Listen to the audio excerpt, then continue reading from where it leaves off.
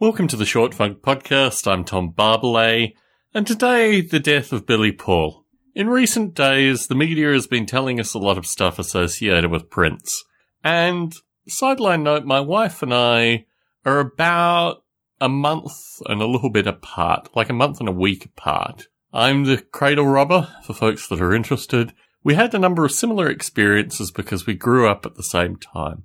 And a couple of days after Prince's death, I said to my wife, "What were your recollections of Prince?"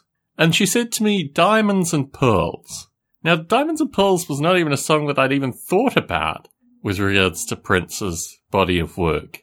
When I think of Prince, I think of Cream. I think of a song that was heavily marketed and really designed for a bunch of Puritans to lament over, associated with, the raunchiness of the song. I don't think it was a particularly good song. It wasn't particularly amazing or outstanding. You've got to appreciate, if you listen to things like Straight Outta Compton or Fear of a Black Planet or It Takes a Nation of Millions, Prince's Cream just seemed mediocre and designed really just to, get publicity where no meaningful publicity was due. With all the lamentations associated with the death of Prince, I realised that my wife and I were just not part of a generation that saw Prince as particularly radical or really particularly interesting musically. And it's with this perspective that the death of Billy Paul impacted me. I discovered Billy Paul when I was probably maybe 19, travelling through Malaysia on an island called Penang.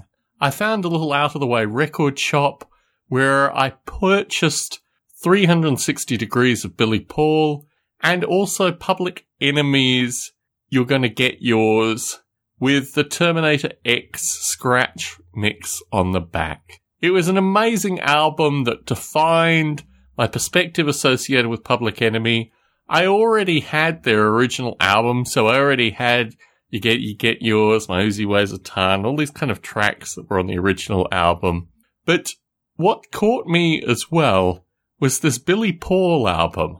Not every track on it was really appealing to me, but I liked in particular Am I Black Enough for You and also Brown Baby, which I thought were two tracks that were just completely outstanding, very much in that kind of soul funk crossover, big band, rich band, and music for the time that I thought was so impressive. We're talking 1971 here.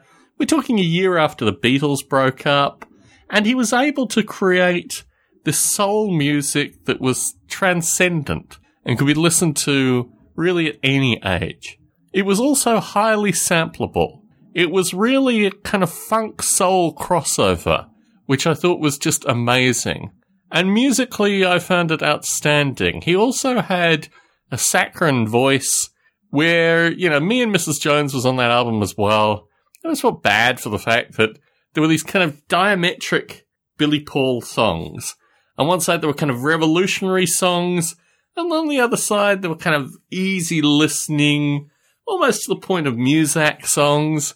But I always associated Billy Paul with a kind of survivalist revolutionary figure. And in that light, the death of Billy Paul really impacted me vastly more than Prince, because I didn't think Billy Paul was a phony.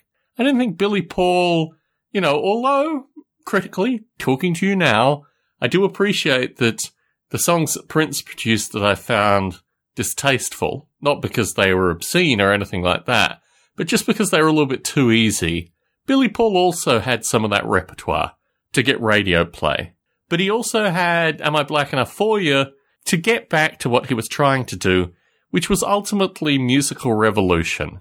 And for that light, in the early encounters that I had with his music, probably, 25 years after he had originally recorded this music, I had to give the musician, the singer, a lot of respect. On the back of the album, which I probably should pull out and read, but let me just ad-lib it off the top of my head, they described how Billy Paul was more than a superstar. He was transcendent of all these things, and for the time, I think his music was amazing. Tom Barbalet in San Jose, signing out.